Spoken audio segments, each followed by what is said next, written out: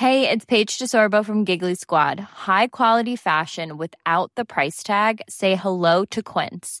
I'm snagging high-end essentials like cozy cashmere sweaters, sleek leather jackets, fine jewelry, and so much more. With Quince being 50 to 80% less than similar brands. And they partner with factories that prioritize safe, ethical, and responsible manufacturing. I love that. Luxury quality within reach. Go to quince.com/style to get free shipping and 365-day returns on your next order.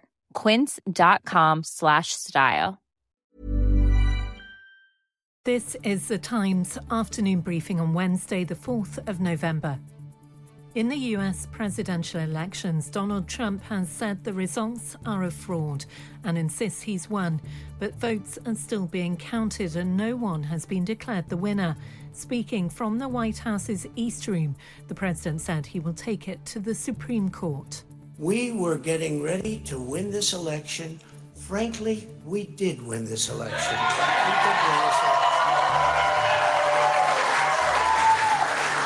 So our goal now is to ensure the integrity for the good of this nation. This is a very big moment. This is a major fraud in our nation. Times Radio's chief political commentator Tom Newton-Dunn is in Washington and says there was clear disquiet about Trump's comments, even amongst other senior Republicans. Mike Pence's vice president, standing on the platform with him, got up and then was asked to speak after the president, pointedly didn't repeat those fraudulent charges at all, looked perhaps just a tiny bit uncomfortable, said we're going to be vigilant, but did not at all repeat any charges of fraud or any claims of victory.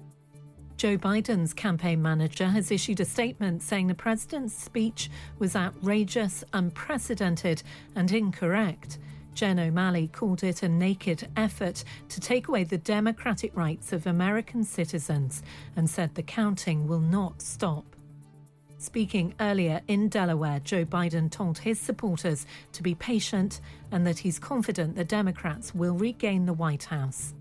We knew because of the unprecedented early vote and the mail-in vote that it was going to take a while.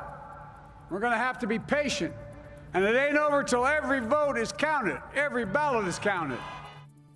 As it stands, Joe Biden holds a slim lead over Donald Trump in terms of electoral college votes, but results in key states like Pennsylvania are yet to be declared. Politicians in Britain are watching events unfold, knowing the winner could have a big impact on the prospect of signing a post-Brexit trade deal with the US.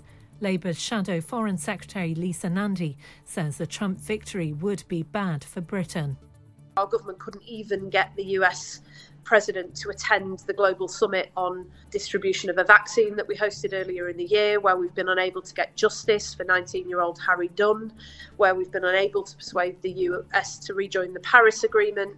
On almost every measure, the UK has come away empty-handed from the special relationship over the last few years. You can listen to all the latest developments on Times Radio.